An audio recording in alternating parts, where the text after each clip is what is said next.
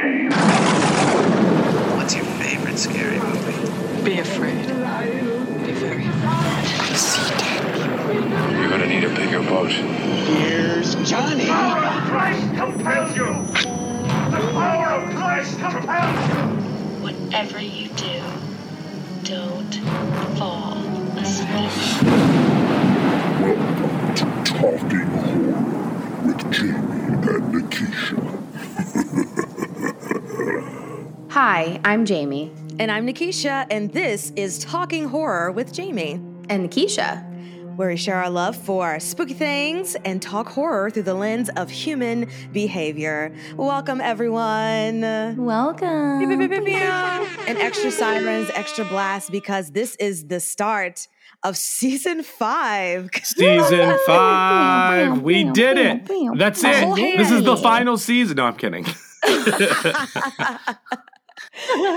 So much to discuss in this, but wow, it has been a beautiful 4 seasons, and now we're starting it off right by getting into that flaniverse, is what I'm going to call it.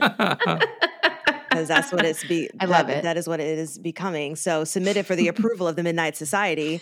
Today, we are talking about the 2022 horror mystery thriller Netflix original series, The Midnight Club. You're dying. It's gonna hurt. Dying? Living. It's gonna fucking hurt if you stay. You know that. It's gonna hurt so bad if you stay. It'll be so hard. Life is so fucking hard. And it'll hurt. But I'm fighting for you. Who are you? Who are you, sweetie? Woo. Yay! So much to discuss. So obviously, this is a Mike Flanagan stand account, okay? And he is he is the director of this. And I want to say it was first a story. He took this from another story, correct? Right. It's a book. So okay. This is a book. The Midnight Club is like a 1994 book by Christopher Pike. And this is adapted.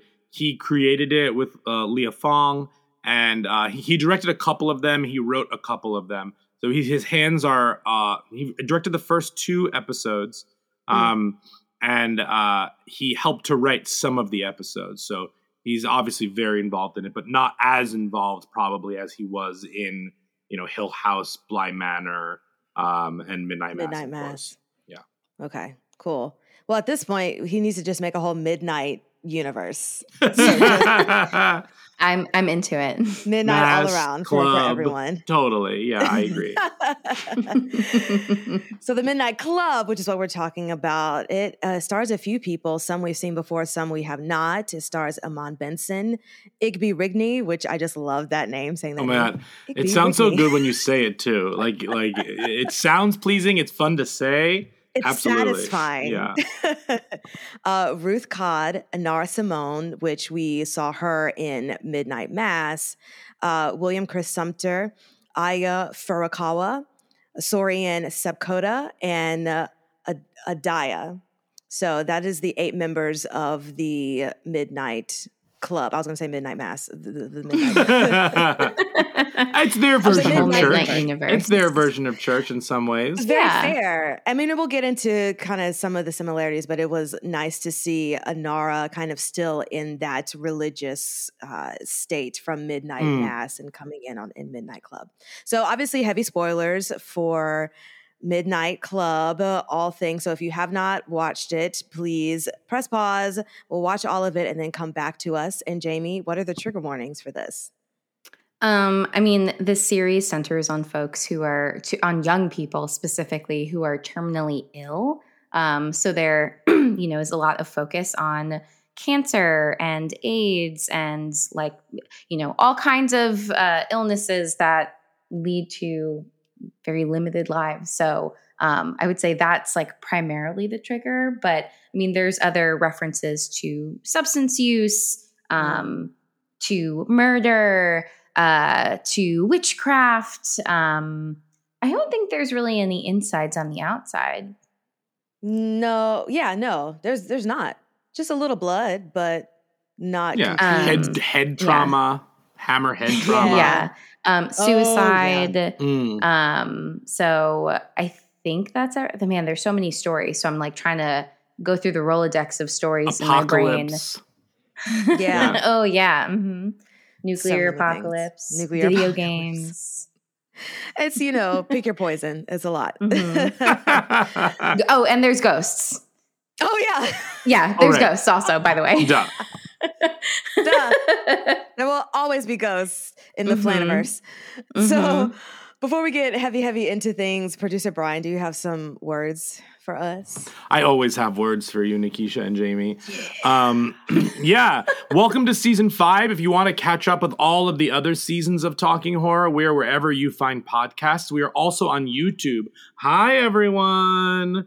Check out our YouTube channel. Where we do YouTube things. It's just these episodes, but you can see us. And of course, you can follow us on all the social medias at Talk Horror Pod. We are on TikTok, Instagram, and Twitter. Find us there. We're doing some fun things on all of those. And thanks for tuning in. We really appreciate your listen.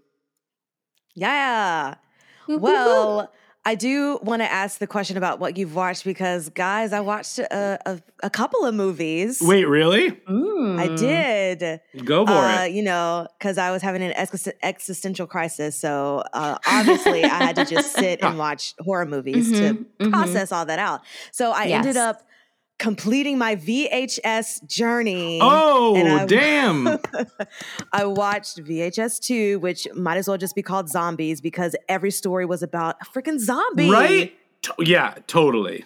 Crazy. And then I watched Viral, which I thought was good. There's still not a lot of things that I heavily remember about it.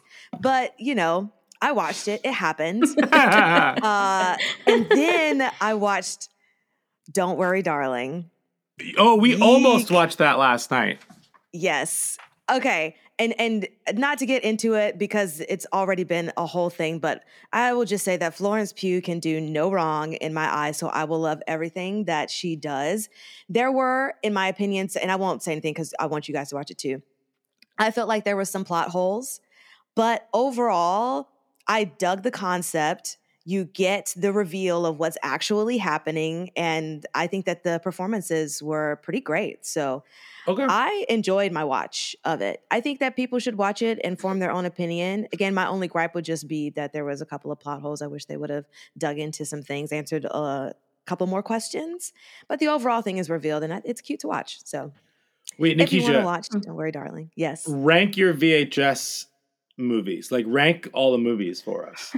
Okay, so I'll start from the bottom. So because I don't remember it that much, I'm going to put Viral at the bottom.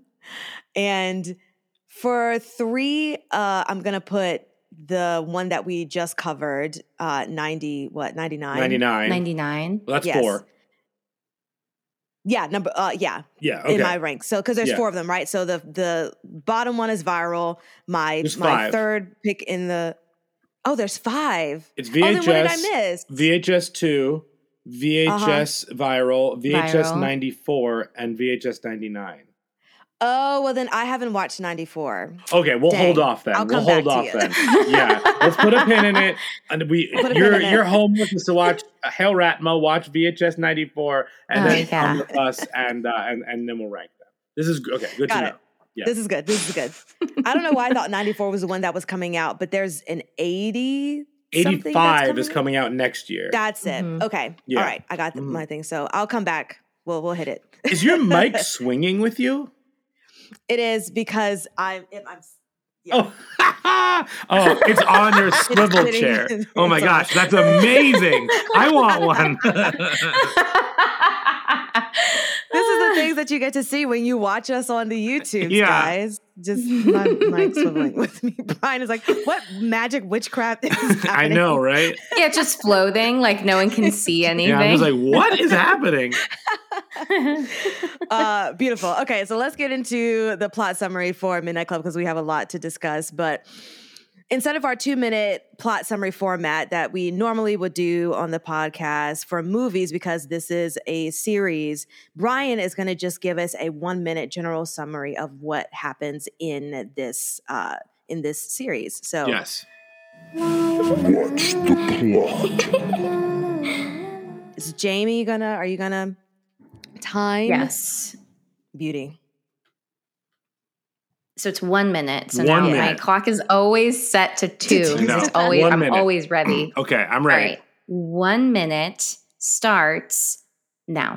So the Midnight Club is about these terminally ill children, teenagers who choose to go to basically like a hospice for teenagers with terminal illnesses. And there's a tradition there where all of the kids meet in the library or meet somewhere secretly at midnight in the house and tell stories to each other. Now, these stories reflect kind of how they're internally feeling about their given circumstances. And then there's a whole nother kind of plot where there's something a little bit more nefarious and mischievous going on when it comes to like the house and the backstory of the house and the woman who owns it and runs everything. And all of these teens also have these interpersonal communication, conversations and emotions and feelings within each other, a lot of camaraderie. And then it ends and we're left on a cliffhanger for season 2, Midnight Mass. I mean, no, Midnight Club. It's easy to get it confused. I know. Mm-hmm. And that's the plot. Okay, so That's pretty good. Yeah, no, that's great. Thank you. It's the general gist of it. We'll get into some General details. gist. That's it. General gist. Beautiful. So let's start off with our first segment, likes and gripes. And now our likes and gripes. So Jamie, would you like to go first on your likes and gripes of this TV show? Sure. Overall, I thought it was okay. While we were watching it is when I learned that it's actually like a season 1, which helped me reset expectations for like what I thought I was going to get from this first season, because they leave you on a cliffhanger. There's a lot of things that we like don't totally know what's going on. But that's okay, because like in theory, there's, future seasons to explain all of these things. But that being said, I feel like, I don't know if just having gotten used to like other Mike Flanagan shows where things are resolved, whether for good or bad, but like loose ends are tied. It's kind of, it kind of felt like weird, unfinished to like leave all of these things hanging. So not that I'm going to knock a show for like having a season and then like wanting to have more seasons, but I feel like it was harder. I need to know now. Tell me. But I do need to know. So I think that like, we're following Ilonka and all of these young people on these different like, journeys that they're going through, and they're trying to make sense of their situation, which is like an impossible situation to make sense of. They themselves also, again, are young people. So like they're not like fully formed. Like you're not even like who you are. You don't even, your frontal cortex isn't even done, growing, and you have to deal with things that like nobody should have to deal with. So like there's so much of that, which obviously is on the forefront. So I feel like you have to have a certain expectation of what you're getting into watching a show about like young people dealing with terminal illnesses. And I think that was a big barrier for a lot of people, because it's like, I don't know if I want to like take on this show that's going to be really sad. And you're kind of anticipating that like we're going to lose some folks. Yep. And I think that's a totally valid. I mean, we didn't spoiler warn for grief, but like I think you can assume, given the topics, the themes, that's going to be a core part of this. So like I understand the hesitation. For me personally, I liked Ilonka up to a point. And then I kind of found her kind of annoying and grating. And I think it's really hard because like in the first half with Anya, I think that's where Anya was an excellent character. She's high on my list of likes. Yeah.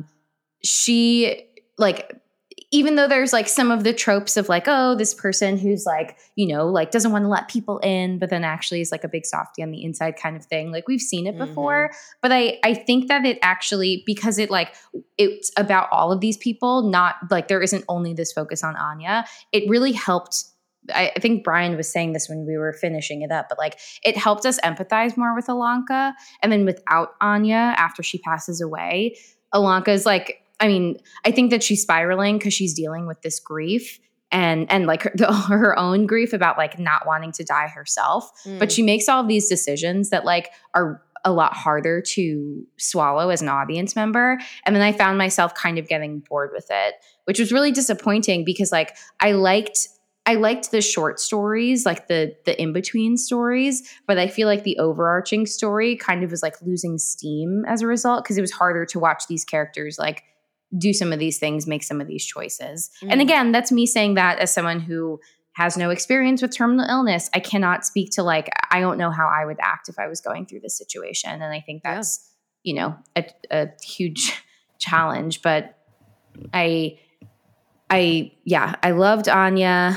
I kind of liked Ilonka. I really liked the adult characters, like Shasta, which like spoilers isn't really Shasta. Right. I thought she was excellent again from Midnight Mass, like the big bad. She's just excellent. So like, Incredible. Her manipulating Ilonka, like I knew something fishy was going on.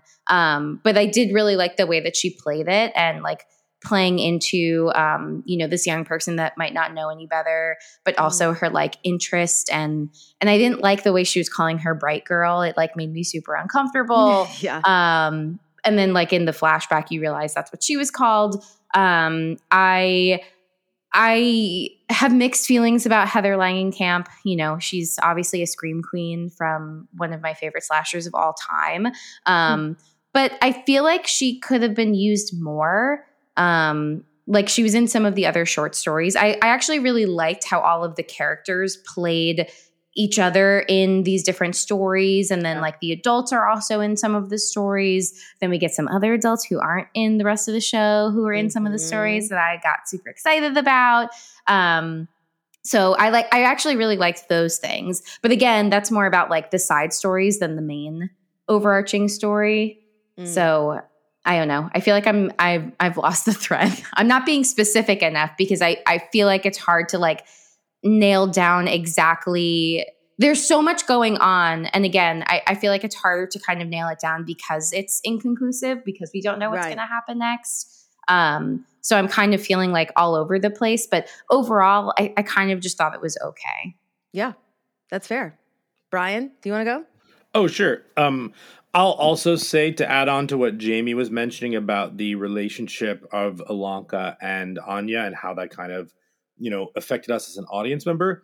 The second that Anya left the show, I felt that Ilonka, not only everything that Jamie said, plus the fact that Ilonka all of a sudden was looking down on everybody. And I think it started that way, and Anya brought her back down to earth. And when Anya was there, Anya played this role of kind of like this, like the outsider, the looking down, even though it was based in the fact that like, her own internal goings on. And then when she left, Ilonka just felt like this, like, I'm better than all of you. I'm making the right decisions. Like, what bothered me the most is this show presented Ilonka as very smart. This show presents Ilonka as like deeply empathetic, wildly, wise beyond her years. And I don't think the show did a good enough job. I'm starting with my gripes, and I'll end with my likes. I don't think the show did a good enough job of conveying what she's going through mentally to make those poor decisions. For instance, she is clearly being manipulated by this woman. And I think that I think that Ilanka is smarter than she was presented as smarter than to fall for like these weird things like, oh, why don't you bring me the book and sneak me in? Like, I don't believe that Ilanka is a character up until that point that would actually make that decision. And I don't think they do a good enough job of showing how broken she is and how desperate she is. They say how desperate she is, but I don't think they show how desperate she is until she has to make these decisions that I kind of don't believe that she would make. It felt very much like for plot purposes. I also don't think that I also don't think that they showed enough of her breakdown and her like emotionally distressed to justify the fact that she would go off on what's his name's girlfriend. And quite frankly, I would have never forgiven her. I know she's a teenager, but I have a hard time forgiving her for sharing that information that somebody's going home and then being selfish about it and saying that I think it's me. Like, that was a dirt move, a very selfish character move when she's been selfless the whole time. There was just from the moment that Anya left, like Jamie said, something about her character just like didn't click for me without that other force there. So I'll say that. And I think that directly relates to the fact that what Jamie said is that like the overall arcing story, that constant that kept us through there, didn't really work for me in the end. Like all the ritual stuff, the like history of the house, it wasn't engaging enough at the end. However, I thought the first half of this season was excellent. It was a little slow. Don't get me wrong. And maybe that's why I didn't like the end, because it was slow and built to something that I didn't care about.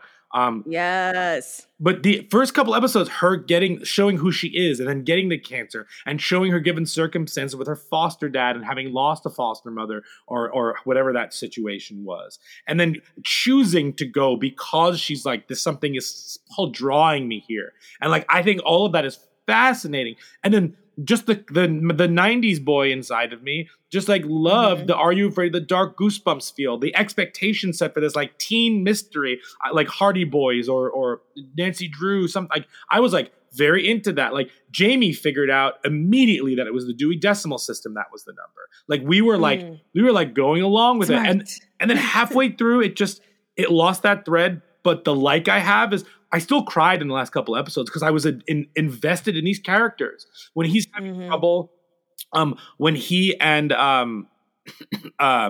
when Spencer and his family, like how could you not be overwhelmed by that? The kindness of Zach Gilford, shout out Friday Night Lights, like as Mark the nurse practitioner, Amesh and Natsuki, like when he can't grab it anymore, and like he says he's losing in his eye, and then he makes that comment in the end, like "Let me look at you." Like I just like, how could you not well up? Like the what they did with these people and these characters is spectacular. I don't think the show was strong enough to like support all of that.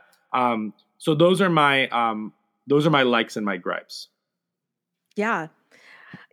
I will say I felt exactly the same way as you guys did, so I'll try not to repeat what you have said, but I will just run through some of my notes that I had, and this is under the assumption that I thought that this was only one season, and I did not know until I finished it and looked it up that it was going to be. So nowhere in the 10 episodes did I realize that there was going to be another season. So, well, Nikisha, before you start, I just have a question for you.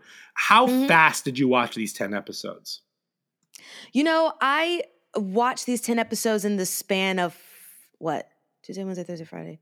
4 days. Okay. I only ask because Jamie and I have been watching this for a month.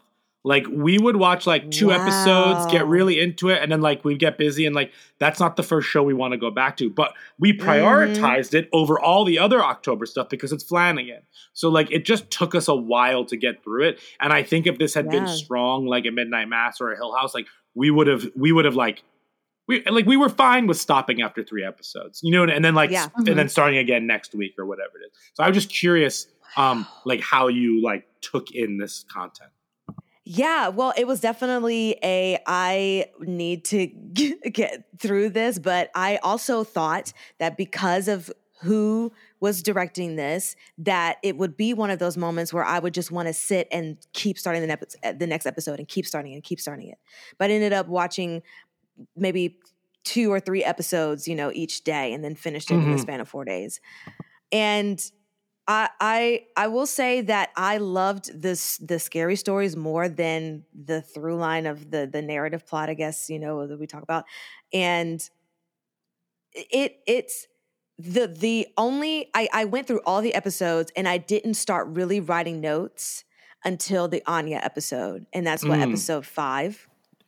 Because I agree, it is a very slow start, but I also felt that way in Bly Manor. But you get such a great payoff because of how slow it can start. And so by the time we are reaching from episode 1 to episode 5, I feel like it reached this peak of, oh my gosh, this is beautiful. This is gorgeous. I love the representation here. And I just can't wait to see what is going to happen and how is this series going to end, because I thought it was going to end.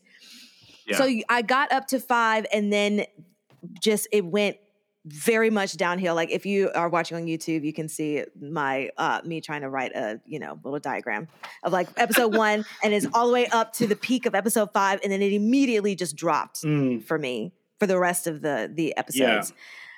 Yeah.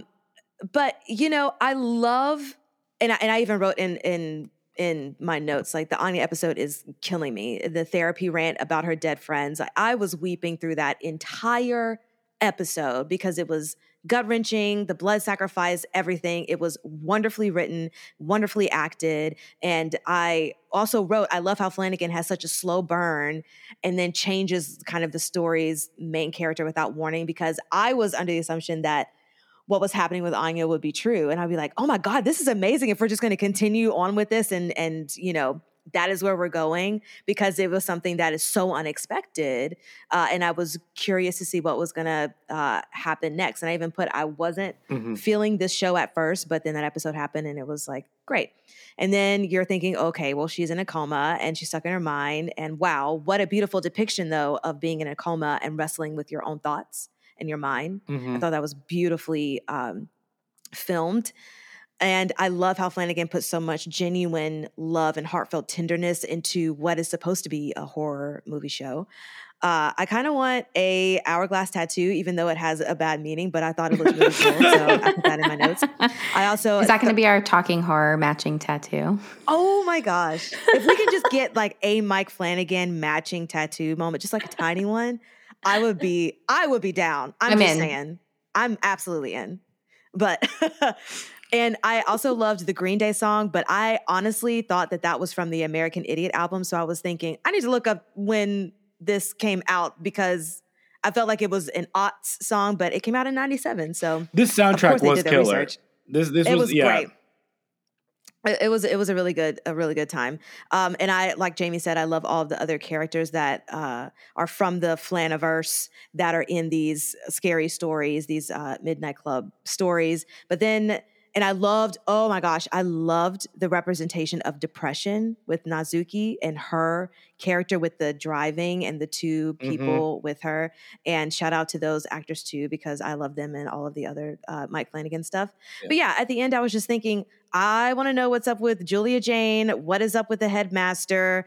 Why is this ending how it is ending? And then I saw that there was going to be more seasons. So I thought, okay, because for Mike Flanagan to put something out like this and then not have it be tied up and wrapped in a bow, however messy the bow is, like Jamie said, is doesn't seem characteristic of his writing style. So yeah, it was okay for me overall. There was definitely peak episode moments, but other than that, it wasn't really my favorite, and it felt like the slow burn was kind of for nothing. Sure. But we'll see. Well then, if I can ask you all, it seems like we all really enjoyed the storytelling, like within the episodes. Let's go around. What was your favorite story that somebody told in any episode? Like your favorite? I absolutely, and I wrote it down. The 2 Dana story, Anya's story, was my favorite. Hands down. Jamie? Yeah, I think I was gonna say the same thing. I think that one is my favorite. I'm like trying to. I did also like the time travel nuclear apocalypse one. The mesh story. Yes, my favorite was my favorite by far was Natsuki's story with Henry Thomas and Alex Esso. I think they added gravitas to that. Jamie and I were wildly engaged to the screen. We were trying to guess what was happening. And then something else I liked about that is that the story had a happy ending. Like she was able to get out and then when she tells what actually happened, where this actually happened to her, she couldn't get there. She was just very lucky that somebody came and found her. And then when she went to the hospital, that's when they found the cancer. So this thing that she was trying to kill herself with ended up finding a thing that was actually going to kill her. Finally, when she like found the will to live. And that is just so devastating and sad and a good example of how the show would take how these characters are feeling or what happened to them and kind of create a new narrative around that. I really appreciated that. Plus, man, I love Henry Thomas and Alex Esso so much. Yeah. And that shot, you know, him being the devil on the shoulder, being like, no, don't get out of the car. Like, and her being the other side of it, but still nefarious. Of like, you can get out. Like, let's open the door. Why not open the door? Like, I really like that push and pull. And then when she turns around to see them in the garage and they've got that ghoul makeup on, really effective for me. Yeah. So good. So good. Okay, well, let's get into our next section because Brian's already bringing it up. Brains.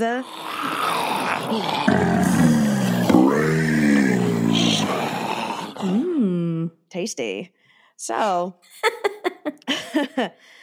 the first question, and I know that Brian has some stuff to piggyback on this, but I do want to talk about how a person, or how do you prevent your circumstances from defining your life and who you are? And I'm specifically talking about Anya in her coma dream state episode when she is talking to the group therapy and saying that her disease has defined the majority of her life. So Jamie, can you just talk about how can someone try and prevent their circumstances from defining their life and who they are?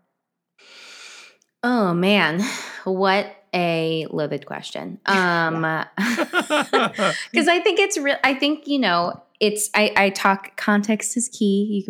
That could be our merch at this point. Yes. But I feel like that's a really important piece because again, as someone who has not had this experience, I feel like it's such a like life-changing event that I think it is going to like play a really big role in how you see yourself, especially at a really pivotal time in your life where like you are still figuring out who you are, or at least who you want to be. And so like this is so intertwined like with your life force that it is like very life defining, I imagine. And so it's like how, like, you know, instead of focusing on that as like part of what you're experiencing, are there other things that you can fill your time with and like do that, you know, bring you joy or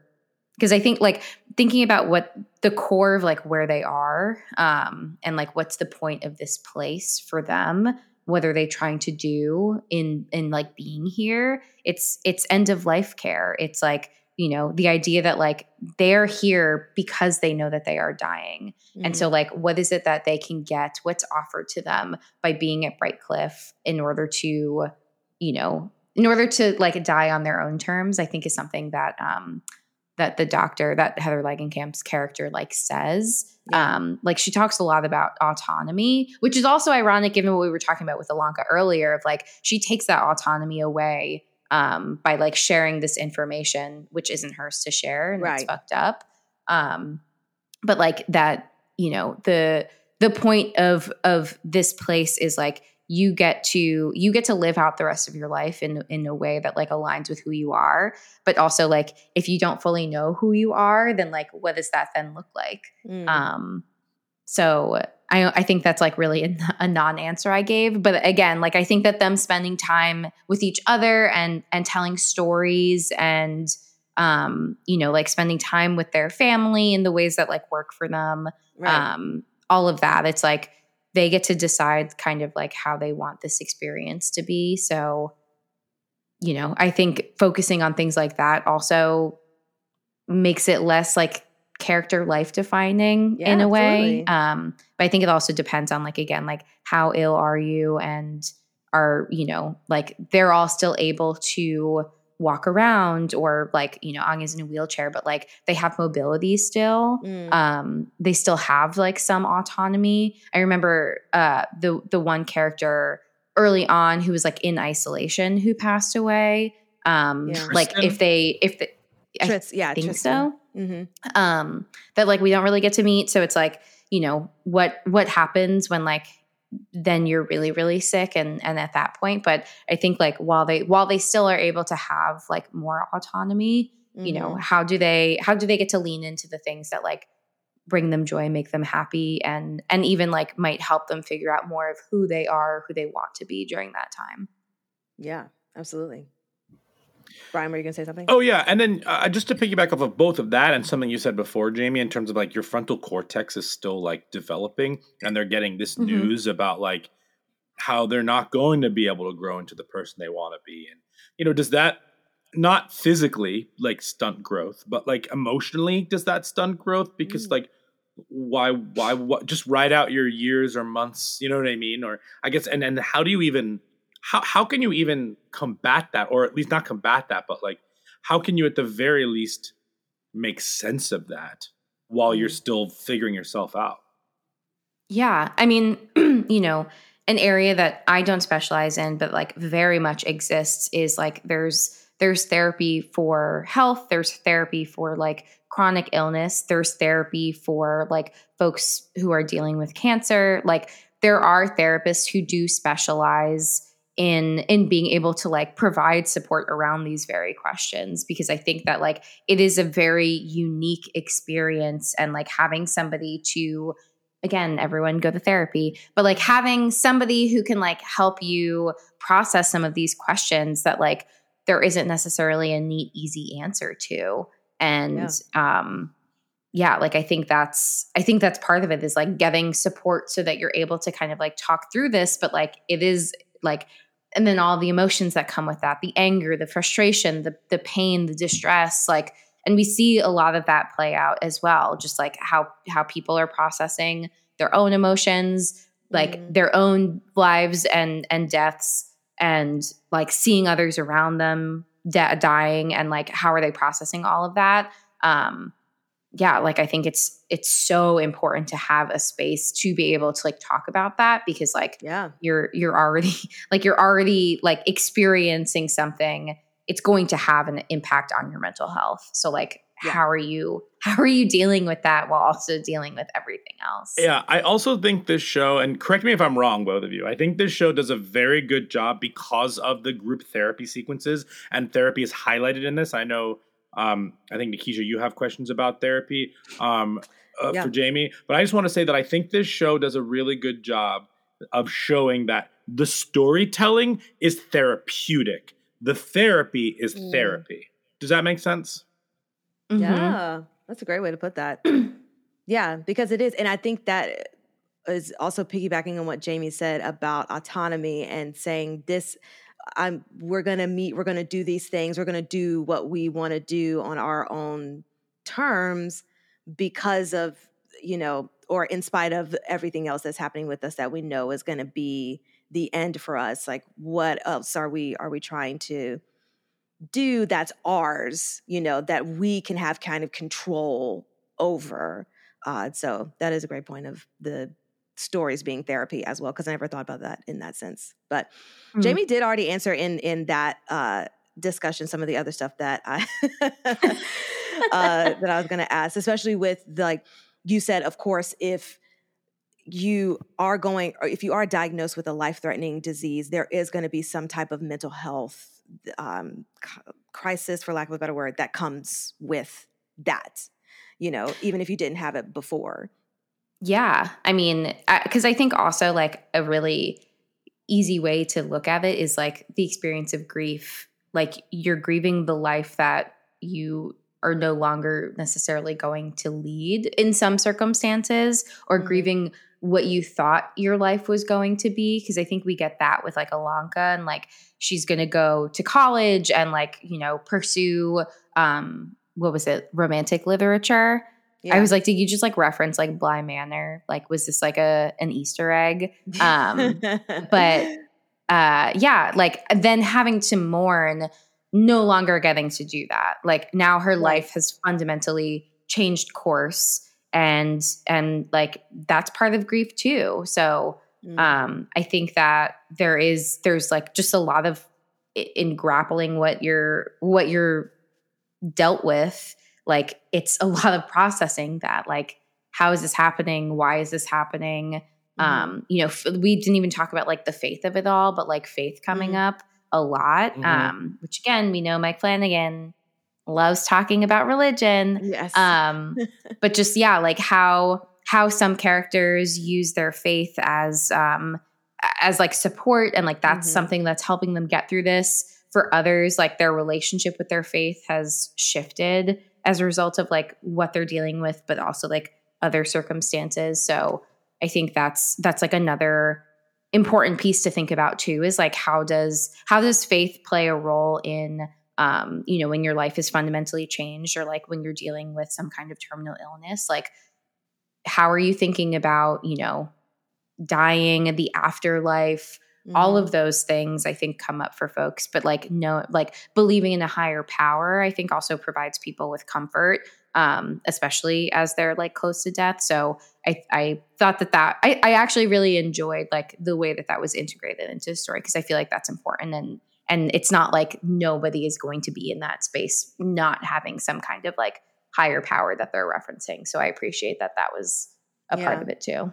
And it's so interesting too, because I also enjoyed the fact that when Sandra was the one who was misdiagnosed, she was never like, it's because of my faith that now I am like, and she was very practical and scientific about, and it was a nice juxtaposition, because Ilanka was thinking that the magic was the thing that healed whoever it was, even if it wasn't her, and Sandra's, who some would think is believing in magic, quote unquote, you know, with her faith. And she's the one who's saying, it was a misdiagnosis. It all makes sense. This is very practical. This is very scientific. Like, and these are the facts. And this is what is laid out. And it has nothing to do. And I love that it wasn't kind of like a, yay, my faith got me out of this. As someone who has faith, you know, it was just nice that wasn't her journey after the fact. But great. But I think it speaks to like growth. Yeah, like her, absolutely. like again, you know, they're all young people whose brains aren't fully formed. So like I think being able to see the trajectory over time of like she still was like pretty headfast in her belief system, but that I think like especially for something like this where it's like, okay, now my life has fundamentally changed again.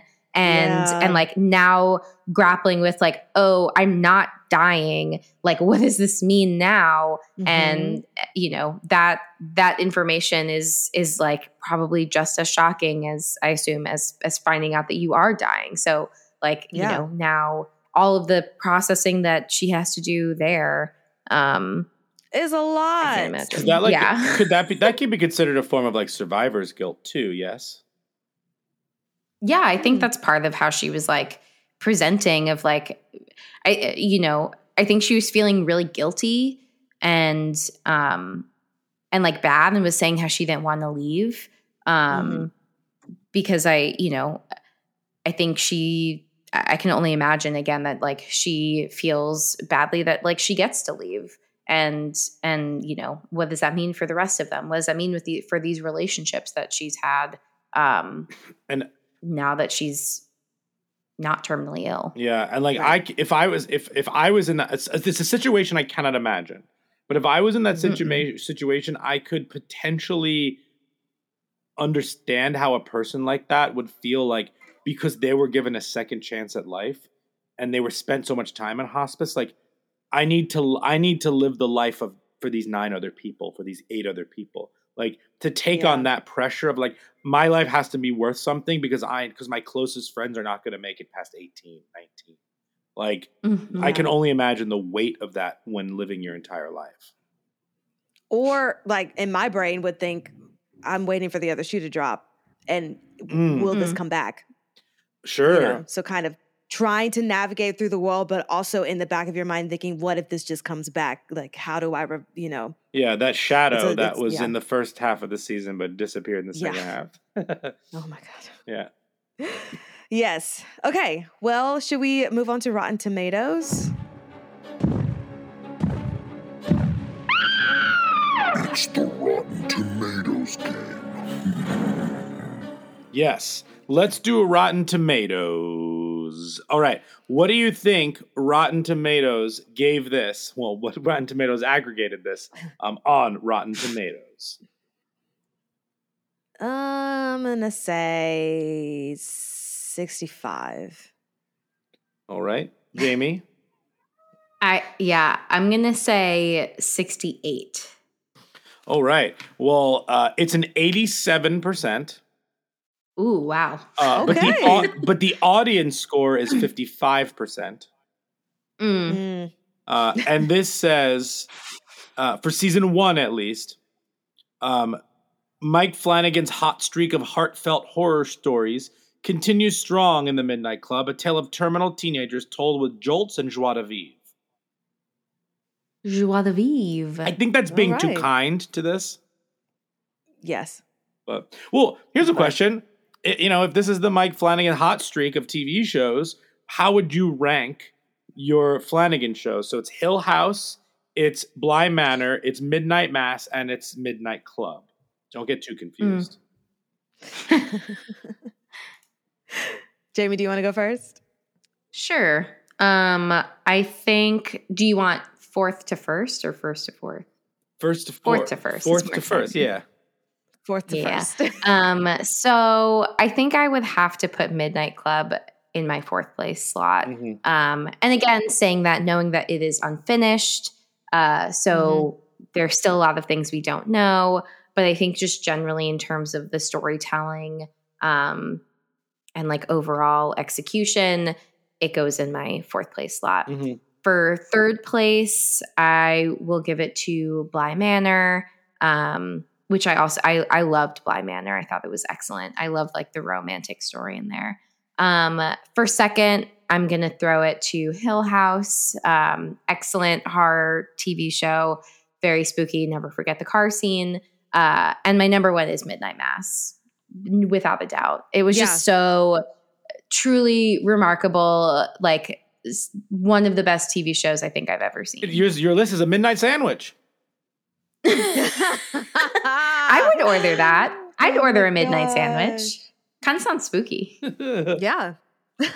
Yeah, that's my exact same list. And it just is so crazy to me that Midnight Mass was nowhere near any of the Emmy Awards or anything, because that was just a true masterpiece. I just don't think enough people watched it.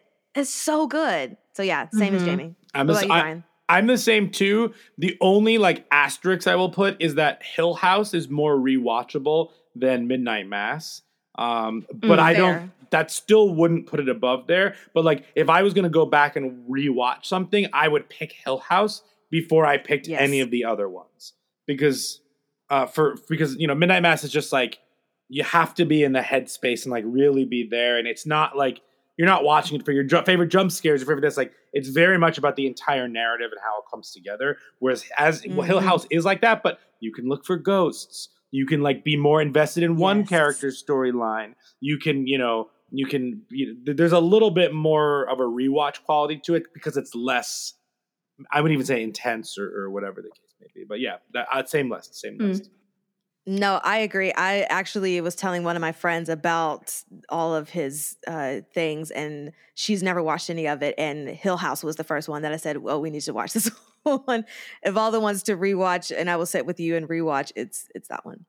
Fantabulous. So now should we do the 4 S's? Let's do the 4 S's. Skull, scare, shakes, and suggestions. The Talking Horns 4 S's. Okay, the 4 S's are skulls, scares, shakes, and suggestions. Skulls, scares, and shakes, we're going to rank 1 through 10. Skulls is how well this handles mental health and human behavior. Scares is how scary was it. And shakes, how are you going to remember it? This is a one-and-done situation. I would also base that number on how excited you are for season 2, since now we know that this is a seasonal engagement. And then we'll go into suggestions. But Jamie, why don't you start us off with your 4 S's? Or 3 of them. Sure. That was a Z. That wasn't even an S.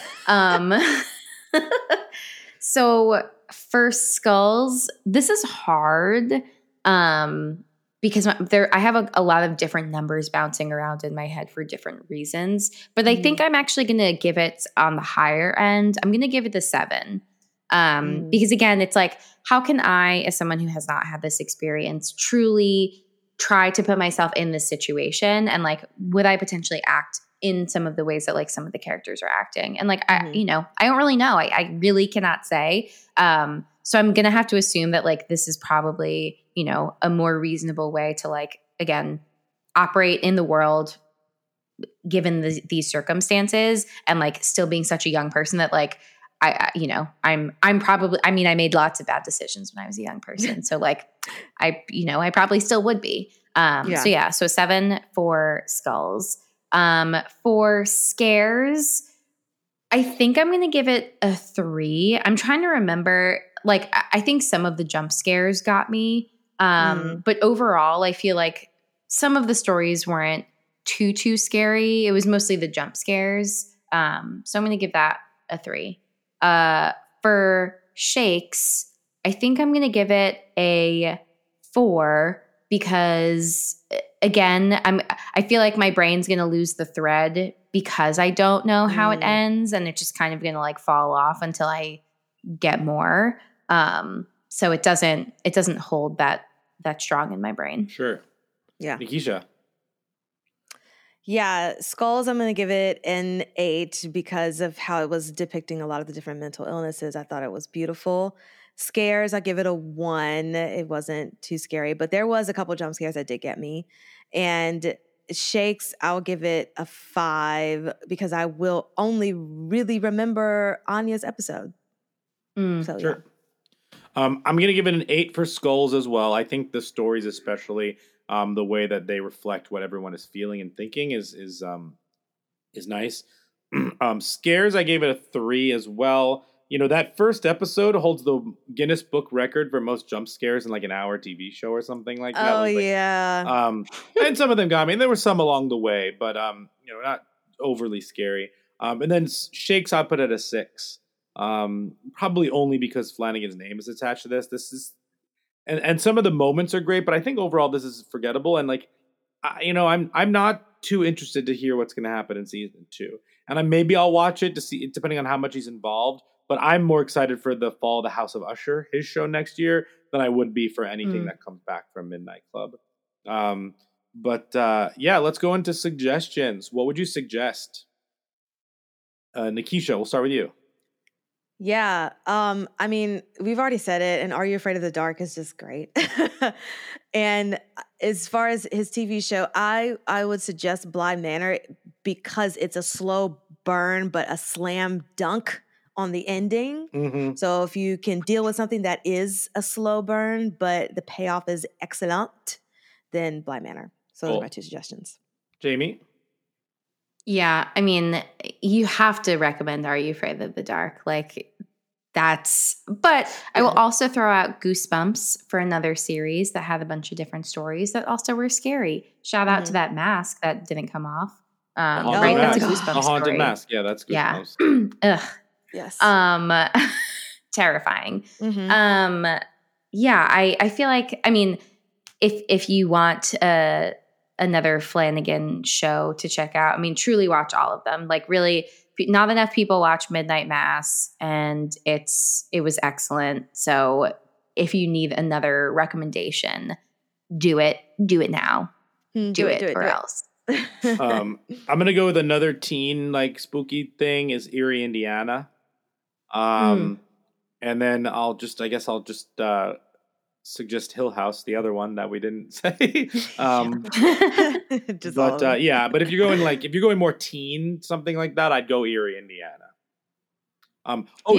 Something I also wanted to say is I loved all the little Easter eggs in this, like the short story with when Spencer's telling the story of like Rel and like the videotape. There's all those time travel movies on his wall. And then like everybody's always reading a different Stephen King book throughout this whole thing. Like I loved all the like spooky stuff or like, 90s pop culture references like sewn into everything. But yeah, cool beans. Gotta love the 90s. Cool beans. What a time to be alive. Beautiful. Well, I think that wraps up our episode of the Midnight Club. You can follow us on all of the social medias, especially the TikToks, where we're just blooming over there at Talk Horror Pod, P-O-D, blooming. Like blooming onion. Yes. Yeah. And Brian, where can they listen to us? Yeah, you can listen to us where Bloomin' Onion, any place that sells a Bloomin' Onion. Why can't I think of the place that sells the Bloomin' Onion? The steakhouse. Outback? Outback Steakhouse. Chili's. Thank you. Oh, okay. Oh, Chili's may have one too. But I'm thinking of the one from Outback. Anyway, you can also find us on things like Spotify, Apple Podcasts. Rate and review us there. 5 stars. Oh, 5 stars, please. And thank you. Beautiful. Well, I guess the only way we can sign off is the Green Day song. So can you play, what is it, Time of Your Life? Yeah, I could put Time in Your Life. I've had the time of my life. But not that one. I that's think the Green Day Green song? Day version. Oh, that's the Green Day version? Yep. That's it. All Thanks, right. guys. Bye. Bye. Bye.